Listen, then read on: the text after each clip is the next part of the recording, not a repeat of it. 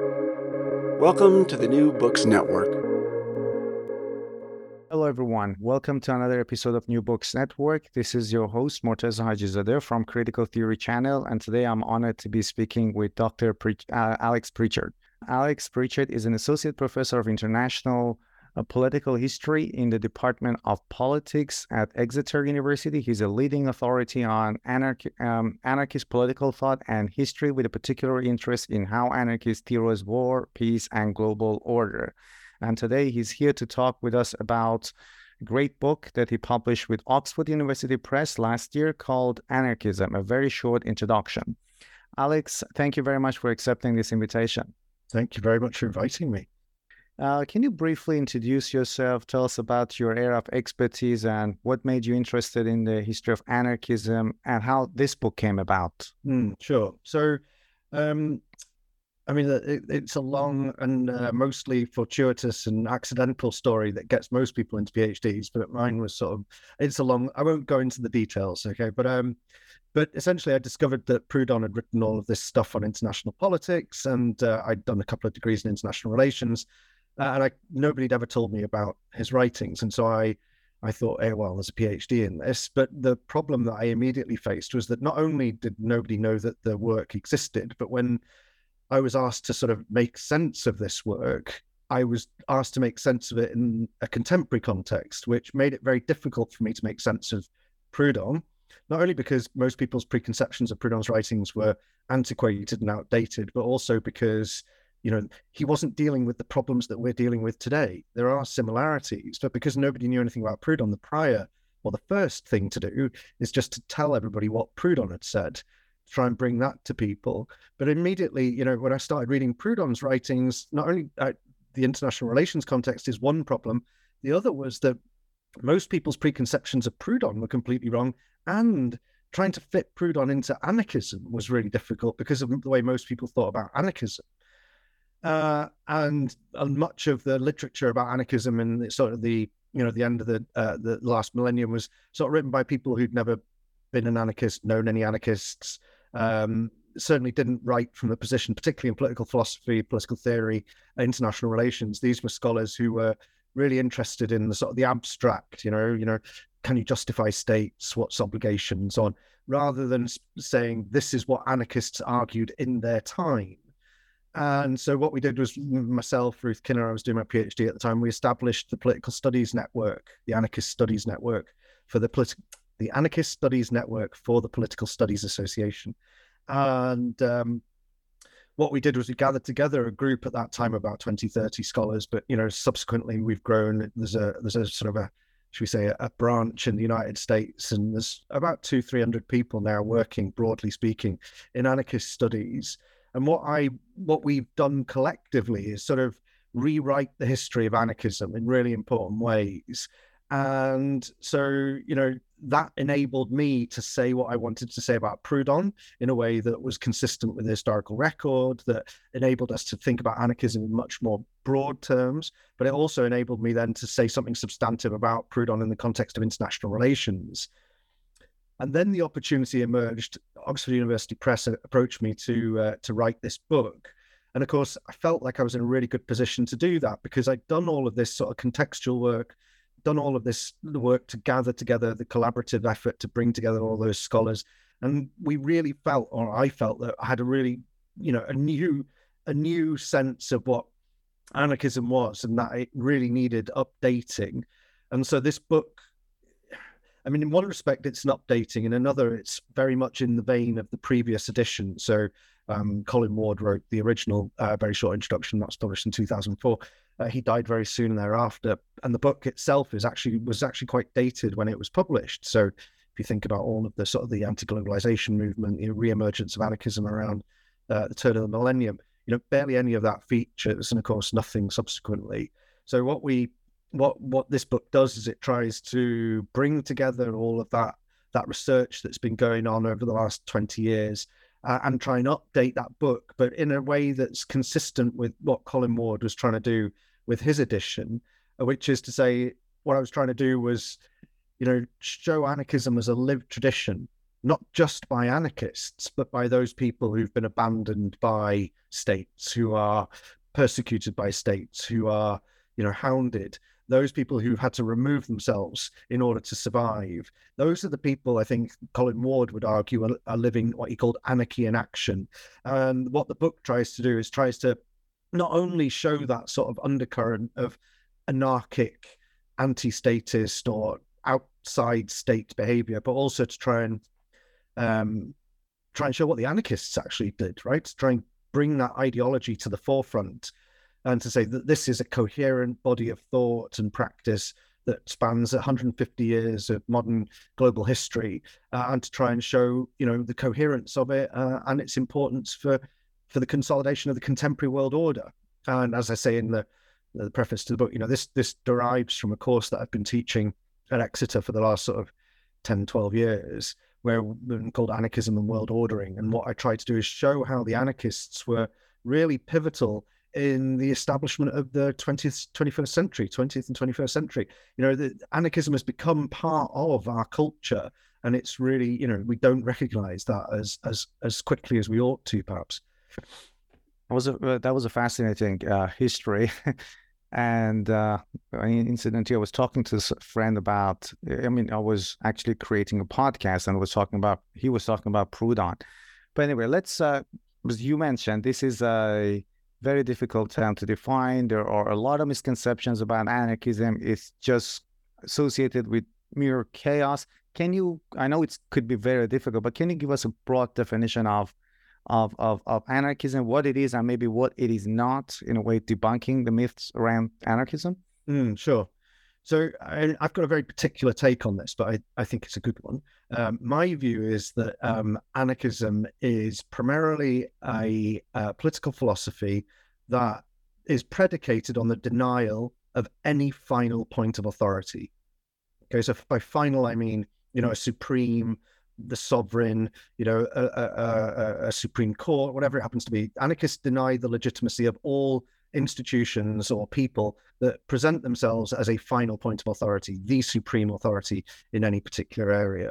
Now, if that's what you are doing, then it's beholden upon you then to find other ways of establishing authority within your community, right? And so what anarchists do is they look to mutual aid, horizontality, equality, prefiguration, and so on, all things I can explain in more detail later, perhaps, but it's incumbent upon them to find those alternatives. So, I mean, one of the things I like saying, but probably get me into a lot of trouble, is that anarchists are not anti-authority. Anarchists are not anti-hierarchy. Anarchists are not anti-power. They are quite happy with all of those things as long as they have a direct say in their exercise. So anarchists are quite happy, for example, they're pro-domination if it's BDSM and everyone's into it, right? And they're pro-power as long as they can establish, use that power to establish anarchist communities. And they're pro-hierarchies as long as that's functional. So does a hierarchy perform a function that is valuable to that community? And if it does, and it's consensual and it's changeable and so on, then there's really nothing wrong with it. The problems with each of those things are when they become arbitrary, when power becomes something that is exercised without oversight, where hierarchy is established simply by, let's say, historical norm or moral norms, or by law. Those things are arbitrary insofar as they're not changeable. They're not. We didn't consciously accept them. We weren't asked about them. So what the anarchists are trying to do in denying a final point of authority is find ways of building authority into communities in ways that are not final, but are, and as a consequence, must be participatory, mutualist, and so on. So my definition of anarchism then is, because I start from a different place, it's not about denying all leaders or denying this and that and the other. It's about accepting a particular form of society exists already, as in there really isn't a final point of authority. It doesn't matter where you look. There's always somebody else who thinks they've got more authority, or somebody else who's challenging it. There is no final point of authority. As a consequence, we already live in something like an anarchy. The question is, how ought we to organize in the absence of a final point of authority, whether that is a god or a state or whatever it happens to be? And the anarchists have got an ideology that help us do that. So unlike every other ideology, they don't rely on formal authority structures that are unquestionable outside of, let's say, 5-year democratic cycles. And they demand, therefore, that everybody participates in society to make the best of it together. And that is really what we've been trying to do in our second project, which is to look at how anarchists constitutionalize. And we've been doing that now for the last 5 or 6 years. But I don't really do that in the very short introduction. I touch on it at the end in the chapter on federalism and world order. But really, this is, that what I'm doing with Ruth is a separate book project. Mm. And we'll talk about some of the issues you raised, but I'm also interested, as a part of this whole debunking, anarchism is also sometimes associated with terrorism. Can you briefly discuss the history of anarchist terrorism as well as pacifism? That's also an aspect of anarchism that is less talked about. Yeah, so anarchism emerged in sort of the 1850s, and but it was pretty much global, pretty much immediately. And anarchist movements piggybacked, if you like, or drove forward to, in some instances, revolutionary processes. Don't forget, this was the high point of European empires. Most of the world was colonized by 5 or 6 key powers in Europe. And so most of the liberation struggles at that time were insurrectionary, they were violent. They precipitated ultimately 2 world wars, right? But by the sort of the 1880s, there were 3 or 4, let's say, centers of anarchist terrorism. And Russia was one, France was the other, and then, of course, later in the United States, but also in places like Spain, across Eastern Europe too. Now, the anarchist terrorists, quote unquote, emerged out of non-terrorists. So there's a general philosophy of propaganda by the deed. This was Bakunin pioneered this, or at least made most sense of it. So interestingly, Bakunin was part of the Italian Carbonari movement, who were a sort of revolutionary Republican, very highly secretive movement that were around in the 1860s. And he took that ethos of sort of clandestine insurrection into his anarchism, which emerged sort of 5 to 10 years later. And the aim of this propaganda by the deed was to awaken people's consciousness, their understanding of the inequalities and the structures of power that they face through action. Now, that action didn't have to be terroristic, of course, but the dominant narrative for insurrectionary revolutionary projects at those times was that it was militant, it was violent. And that also translated then into revolutionary movements across Europe and North America and elsewhere. Also South Asia, I should say, and Southeast Asia and elsewhere. But the terrorists took a very particular line on this. So people like Nechayev, some of the French terrorists and so on. These were individuals who believed that the only way in which we could rid ourselves of the structures of power was to kill those who were in power. And so there was the targeting of McKinley, and he was killed in America, of course. And there was the President Carnot was assassinated in France. There's broadly speaking, according to Richard Jensen, about 1,000 murders by anarchist terrorists over a period of about 50 years, sort of from the 1880s through to the 1920s, 30s. And most of those, most can't be attributed to what we would call anarchists. So one of the really interesting things about this sort of anarchist period is not that it was conducted by anarchists, but that it was so convincingly told as a story of anarchist terrorism. So of our 1,000, most of the explicitly anarchist terrorist attacks were reprisals against state violence that had happened previously. For example, in the Haymarket massacre and others. And these were escalated very quickly, but were incidents that were not driven necessarily by a desire to kill individuals, but by a retaliatory reprisal. There were others, of course, that were led by agents provocateurs, so police activists who were working with anarchists and encouraging them to bomb targets.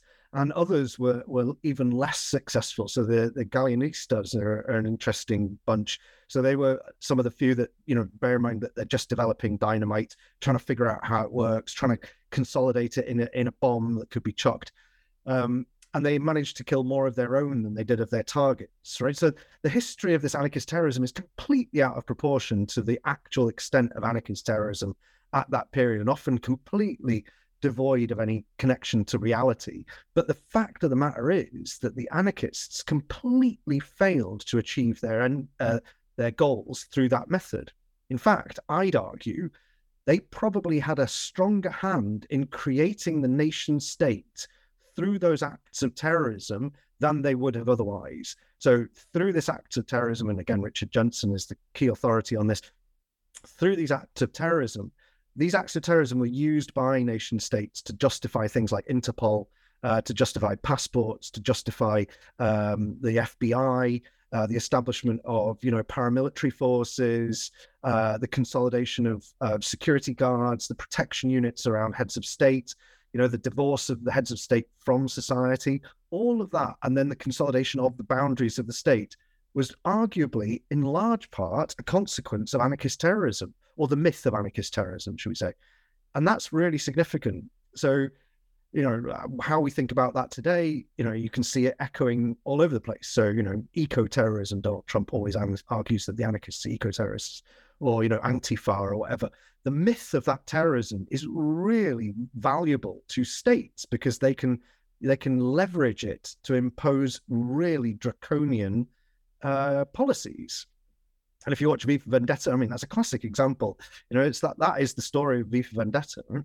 And you also you just said that it kind of emerged in the 1850s. How did anarchism react to the rise of nation states?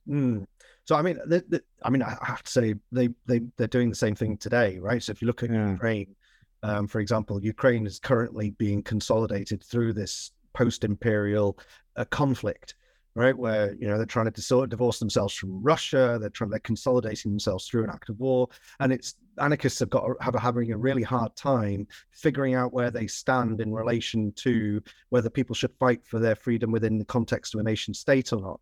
Now, in the 1850s, it was a similar argument. It wasn't just one country, of course. It was pretty much the whole world. So again, this is an imperial order.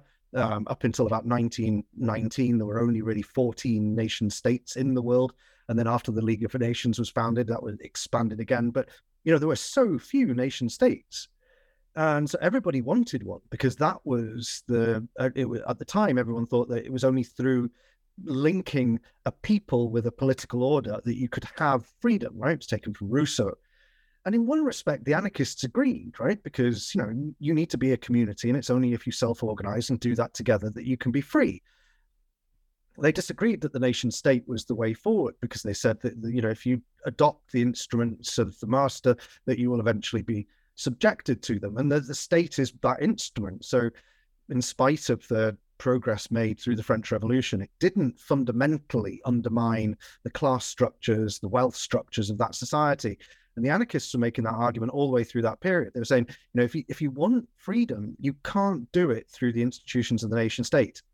Nevertheless, they were more than willing to support insurrectionary nationalist movements. And on the whole, I would say that up until about the 1880s, the relationship between insurrectionary anarchists and nationalist movements were actually very symbiotic. Think about Mexico or China, particularly China up until the 1920s, actually, or Japan or elsewhere. There were, these were insurrectionary movements, anti-imperial insurrectionary movements that were nationalistic in an attempt to bring power to the people. And anarchists agreed with that.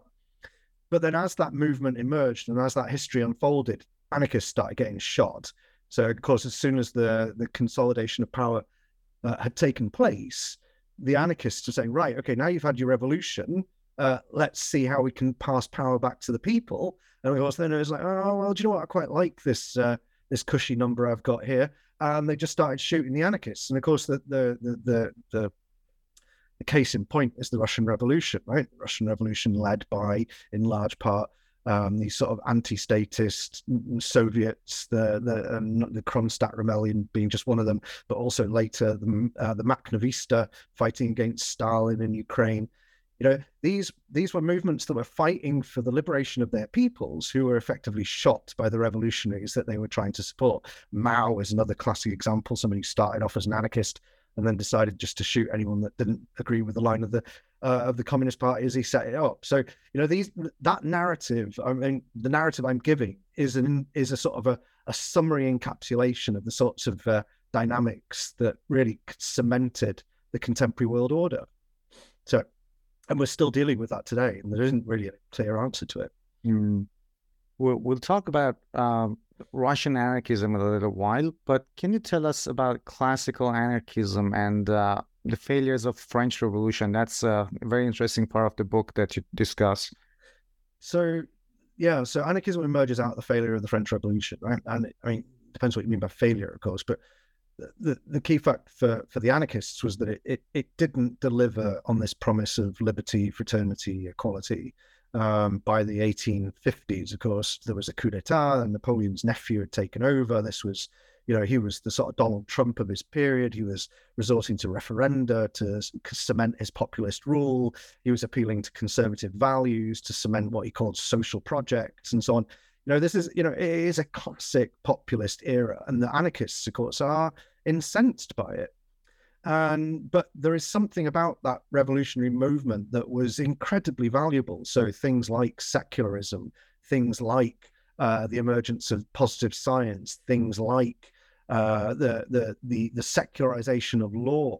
So these were really important Republican initiatives that sort of disempowered the king. And in disempowering the king, who felt, of course, that he was the final point of authority, God, king, that was it. By doing that, of course, everybody had to secularize their modes of political organization. And if you're not beholden to a king or a god or whatever, you have to do it yourselves. And so the anarchists are saying, well, that's exactly what we want to do. And so they took that ethos of Republican balancing, dividing powers into a much broader, deeper account of power as such. So it wasn't just about whether you should be an individual in a state and that the laws should be there. It's about we should all be radical participators in the laws that affect our lives. And that's not a national project. That is a communal project. That's a familial project. That's a project that we should be undertaking in our workplaces, that we should be undertaking everywhere. So it would democratize everything was the placard that we saw in Occupy Wall Street. I mean, that's the ethos that was established by the Paris Commune in 1871, and it had been percolating for a good 15, 20 years before that. So, it's about taking the insights and the secularization of politics from the French Revolution and expanding that throughout modern society. And it was hugely, hugely, hugely influential. I mean, the anarchists changed so much over that period of about 100 years, because Marxism didn't really exist. Social democracy wasn't really a thing until the 20th century. And by that time, the anarchists had been around for 50, 60 years. So, this was the sort of lingua franca of the, excuse the pun, this was the lingua franca of the radical left right up until the Russian Revolution, if not beyond. I think it's a perfect segue to the next question, which is Russian anarchism, and also Peter Kropotkin, because he's the guy to whom usually anarchism is associated to. And earlier in the conversation, when you were talking about the definitions of anarchism, you mentioned mutual aid, which is an idea affiliated with him. Would be great if you could talk about that as well. So I'm basically repeating work that my colleague and mentor Ruth Kinner has done on Kropotkin, but Kropotkin's mutual aid was one of the first books I read, and it was hugely impressive. I think the key thing is that Russia. I think it's important to recognize that, first of all, Kropotkin was a prince. Okay, so he's the anarchist formerly known as Prince Peter Kropotkin, right? And he established his career early on in the military, but as an ethologist. So he was a geographer. He studied animals and their behavior.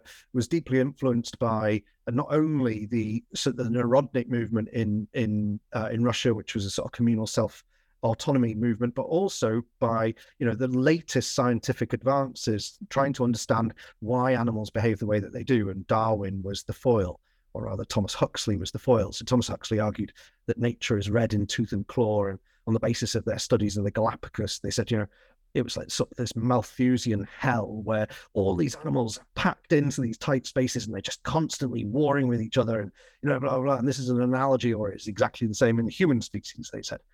And Hopkins said, I don't know. I've been studying the Siberian steppe he says, for sort of 10 years. I've never seen any of that.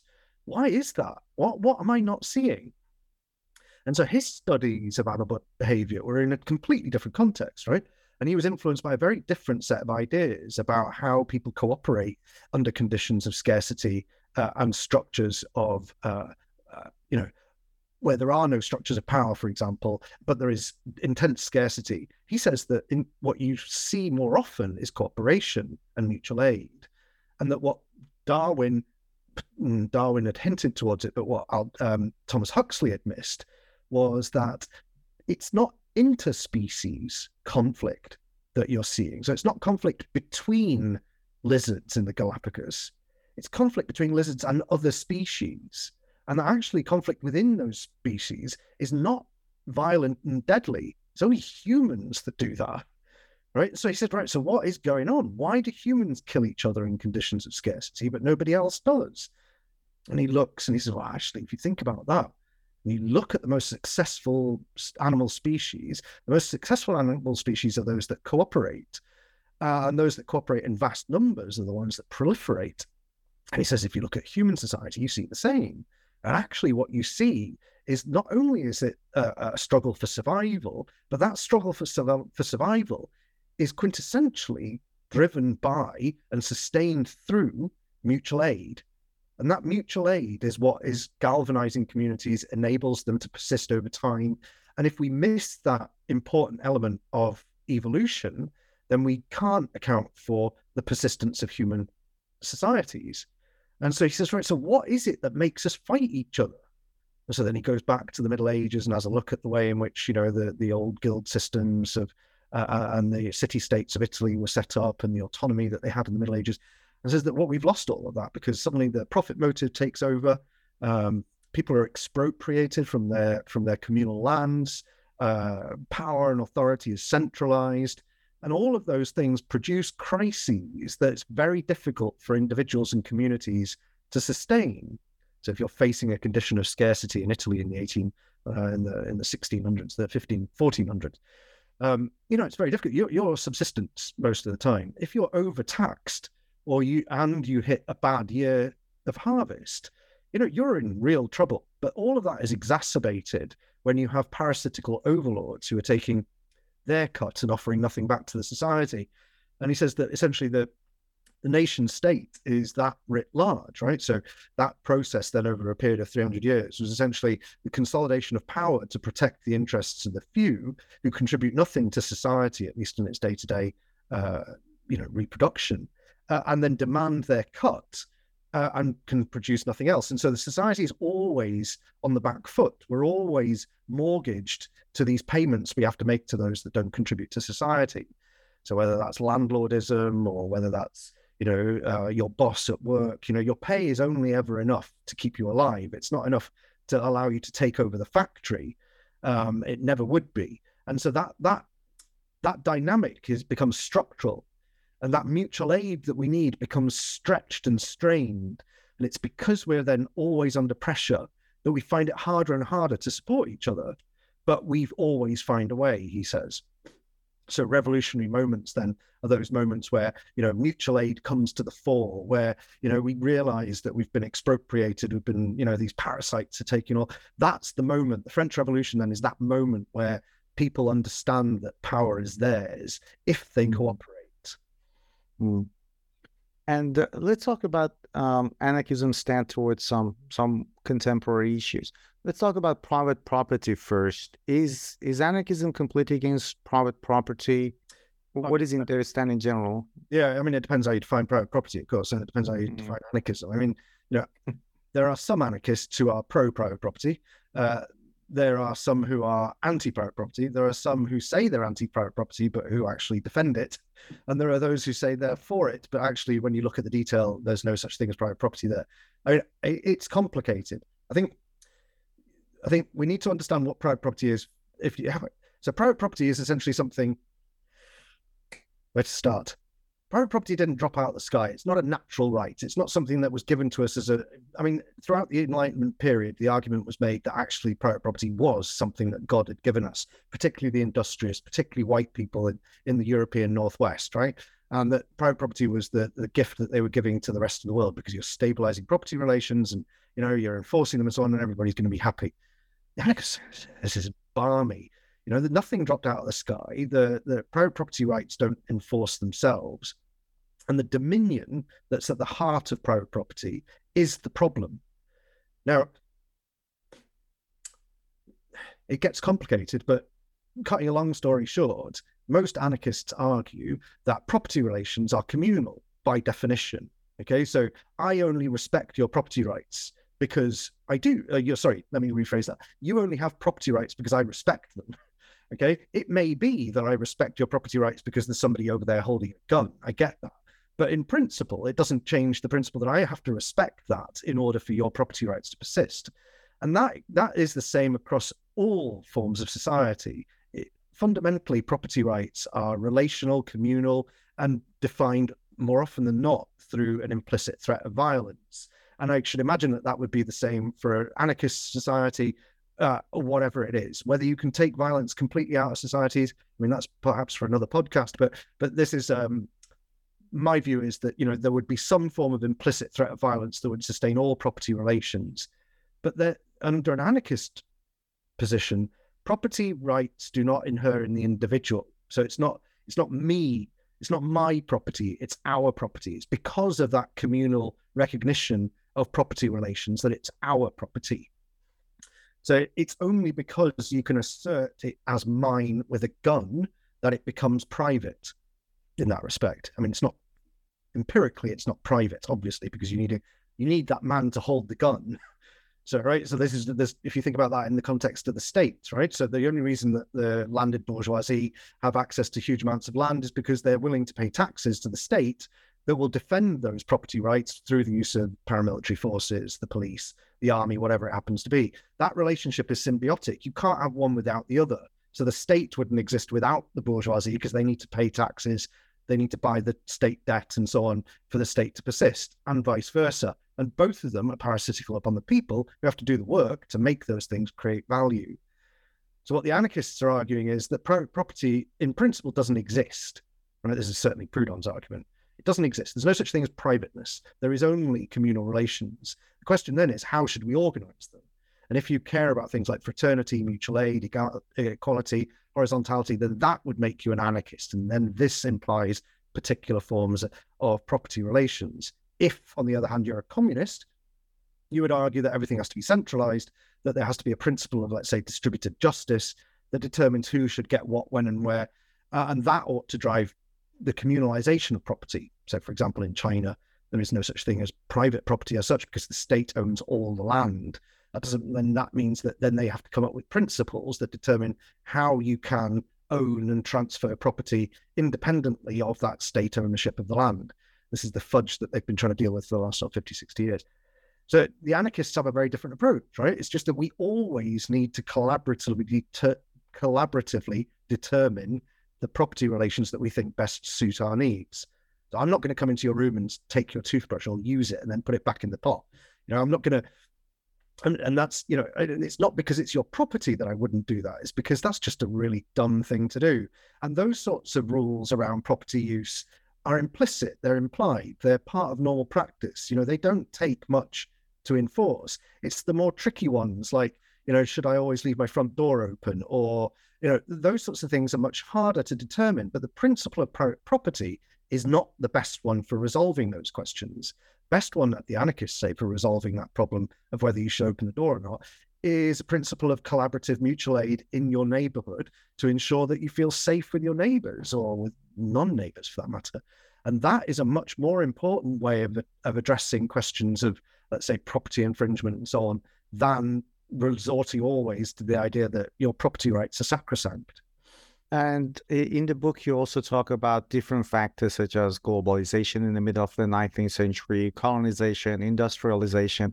So how did these factors help globalize anarchism? How did it become global? Well, I mean, so the period the period you just described from the end of the French Revolution was the period of the consolidation of private property, right? And principally that was done through the imposition of sovereignty and the colonization of Africa in particular. So some really great research showing that the principle of sovereignty that we operate with in Europe was first trialed in Africa, particularly on the western coast of Africa, and was primarily done in order to link authority structures to territory. Now, in Europe, of course, they couldn't do that. The kings couldn't do that because this was an empire. If you link it to territory, you automatically assume that those people have some sort of sovereign jurisdiction. And so what they were doing in Africa was they're saying, you're the king, you rule this piece of land, we trade with you and take the people as slaves to America. And that principle of sovereignty then became part and parcel of the ethos of not only state authority, but also revolutionary national sovereignty. So the concept of sovereignty was always tied to a conception of territory and property. And what the anarchists were saying during that period was, this is not the road to freedom. Okay, the anarchists were saying, if what you're looking for is autonomy and freedom, having sovereignty and territory is not the answer.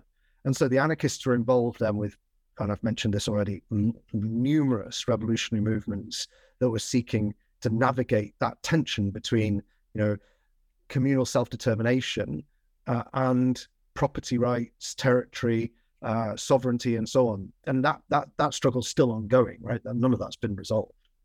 How about anarchism and industrial relations? How did it become entangled with industrial unions? Sorry. No, that's it. Yeah, I mean, so the solution at the time was to, bear in mind, it wasn't just about colonization. It was also about the emergence of the Industrial Revolution in the 19th century, about the development of factories, the industrialization of production, of distribution, and of course of massive infrastructural works like railroads. The Suez Canal is a great example because sort of driven by European colonization, but the workers there were radical anarchists often. So much of the Egyptian anarchist movement has its origins in that construction of the Suez Canal. And the interesting thing about this is, of course, that some of the most literate, well-educated people at the time were the industrial working class, but they were also the most mobile. So they would move around the world, and as they moved around the world, they developed these syndicates of workers, and that eventually became the anarcho-syndicalist movement. So those small syndicates then decided to join mass movements. Sorel has a really great chapter on this where the anarchists joined the movement. So there's a whole lot of stuff. Fernand Pelloutier has written about this too. There's so much writing on the way the anarchists transformed industrial relations at the beginning of the 20th century by sort of anarchizing unions, by making them grassroots, by making them answerable to their members. And that transformed labor relations because suddenly bosses couldn't rely on union leaders to keep the workers in control or in line. And the anarchists were driving forward radical, progressive movements like, the fight for the 8-hour day, the fight for the 5-day week, or, gender representation, opening labor unions to minority communities or majority communities. And, these were radical, progressive movements that were led within unions. And the anarcho-syndicalist union became the sort of microcosm of the new society. So your union wasn't just the place where, you organized your workplace. Your union, because you paid subs, was also going to give you education, provide you with medical insurance, would also pay for movement, for all sorts of things. The union provided the lot, and it was seen as the sort of the embryo of the new society. And of course, classically in the IWW Constitution, it says, building the new in the shell of the old. This was a classic statement, sort of anarcho-syndicalist direct action or propaganda by the deed or prefiguration at that period. But of course, it was hugely, hugely challenging for the authorities. And so, what you see all the way through the 1920s up to the Second World War is really an attempt to stamp down and crush those revolutionary syndicalist unions, all the way through to the Spanish Revolution, right, where you had 2 million anarchists in the CNT. This was an existential threat to Europe. It's why Hitler and Mussolini went into Spain as quickly as they did, because if they'd won those 2 million members of the CNT, this would have radically transformed Europe, 50 years, 100 years before. We're seeing some of that today, but, it still feels pretty authoritarian. But at the time, this was existential. It's why the Americans and the British never got involved in the Spanish Civil War. They would have much rather that Mussolini and Franco and Hitler smashed the anarchists than have to deal with that revolutionary movement on their own home soil. And you just mentioned a term that I was about to ask you, anarcho-syndicalism, and also there is another term that is closely associated with anarchism, libertarian communism. Can you tell us how anarchism is similar or different from these two? And what do they mean, anarcho-syndicalism and also libertarian communism? I'd say they're just different tactics, right? So broadly speaking, anarchists need to find ways of living in the absence of a final point of authority, and libertarian communism is just one way of doing that, and anarcho-syndicalism is another. There's not really that much difference between the two. So libertarian communism tends to essentially, they agree with Marx's class conflict analysis of the motives of history and about the significance and the means of production in the transformation of society. And so you find a much stronger sort of communistic way of understanding the dynamics of history, but they reject Marx's social democratic party political approach to political reform. And anarcho-syndicalists are, should we say, more or less libertarian communists or anarchist communists, but they don't need the analysis. Okay, so one of the ironies of this is, Lenin said this in What's to Be Done. You see this again. Eric Hobsbawm writes the same thing after the Paris '68 revolution, or revolution that never happened, is that the anarchist movement was inherently spontaneous, right? And you see this in the unions. You see, you don't need an analysis to know that you're being oppressed, and that the route to your freedom is to have self-direction of your own mode of social reproduction. And so you don't need Marx to tell you that. You just get on and do it. And so you don't need to have read Capital to be an anarcho-syndicalist. Whereas libertarian communists perhaps will say, actually, you need a good class conflict analysis to get through that. I'm not so sure. And neither are most of the anarcho-syndicalists, I know, even though they've probably all read Marx. And so anarchism has become more, let's say, I don't know, it has gained more traction these days, more recently. But can you tell us how it became, it was revived actually during the Cold War, how Cold War helped revive anarchism again? Well, actually, it's not quite that simple. So during the Cold War, this was anarchism's sort of the lowest point, if you like. There were anarchist subcultural movements, don't get me wrong. Okay, so all the way through the Cold War, the emergence of punk music, for example, in the 70s, there was anti-authoritarian, non-aligned movements that were anarchist, and there were a whole bunch of Maoist, anarchist, terrorist organizations through the 80s. But it wasn't a mass movement as such until the end of the Cold War, and things changed. And the reason for that, of course, is because the Soviet Union collapsed, and the Soviet Union had a monopoly that it enforced on socialist doctrine. They also funded radical movements that were more in line with the Comintern, and that in turn, marginalized the anarchist movement. So when the Soviet Union collapsed, that opened up a space for the anarchists once more. And so what you find then from the end of the 1980s through to the early 1990s is, on the one hand, you've got this emergence of the sort of new liberal era at the end of history, where suddenly the world is going to become globalized and in a sort of European way. And on the other hand, you have this flourishing of this sort of anti-establishment, anti-globalization, anti-liberal, anarchist-infused radical left movement that is no longer aligned to the Soviet Union. And, this was a surprise to a lot of people. So it was Seattle 99 is the moment that people often sort of attribute, where suddenly everybody sees the anarchists again. That's not entirely true because they've been around forever. I think the really key thing is that, this was anarchist organization.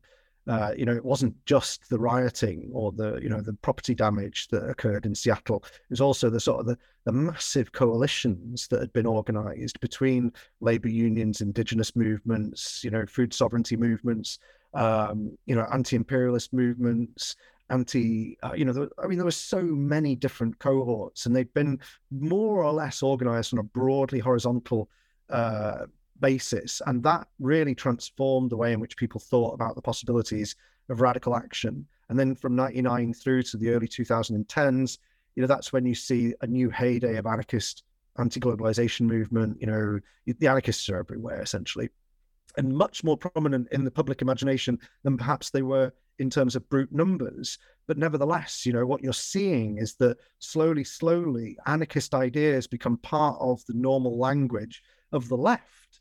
It's much more common these days that you'll be talking about participation, participatory modes of politics, horizontality, consensus. All of these sorts of things were anathema to party politics, to the Politburo, to the Comintern analysis and practice of revolutionary politics. But now it is much more part of what we take for granted in terms of how people should be organizing, inviting as many views as possible, trying to find consensus, trying to undermine hierarchies so that people have an opportunity to have a voice. That's what's behind all sorts of struggles for recognition in contemporary politics worldwide. And much of that has a much more anarchist ethos than it does a more conventional, let's say, liberal or communist one. And anarchism seems to be everywhere, even without us realizing it.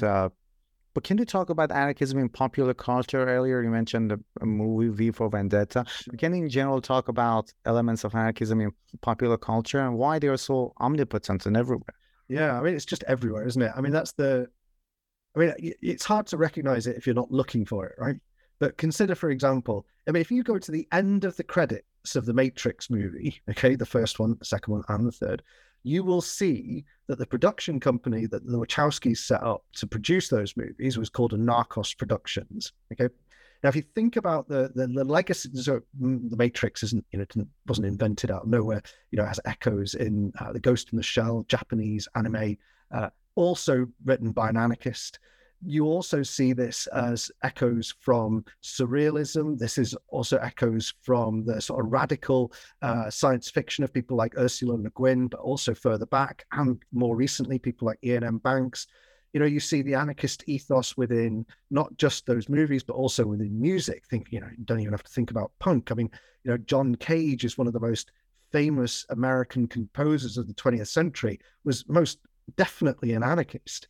And you think about then, I just get overwhelmed by how much of modern culture seems to be anarchist influenced. And it's really striking that we don't see it that way. And it's often the case that the people that produce this sort of material don't self-identify as anarchists, at least not openly. And yet they infuse their works with these sort of libertarian, anti-authoritarian ethos that is part and parcel of what we would call maybe a liberal society. But the politics of it is so much stronger if you dig in and have a look at where they're directing their anger. And the V for Vendetta, of course, that came out during the War on Terror, and you can see how terrorism and the use of state terror to suppress populations, originally this was written during the poll tax riots in the UK in the 1980s, but as it was rewritten and broadcasting during the War on Terror, you get a very different sense of what the power dynamics are in society and how they're used to suppress us. And it's written by an anarchist. It's not particularly, you can't tell it's an anarchist unless, I can't remember if V actually calls himself an anarchist, but it's not just there. Now I was overwhelmed by the details a second ago. Now I've gone completely blank. But I challenge anyone that's listening to this to have a think. And I bet you within a minute you've come up with other anarchist popular culture. Chumbawamba, all right?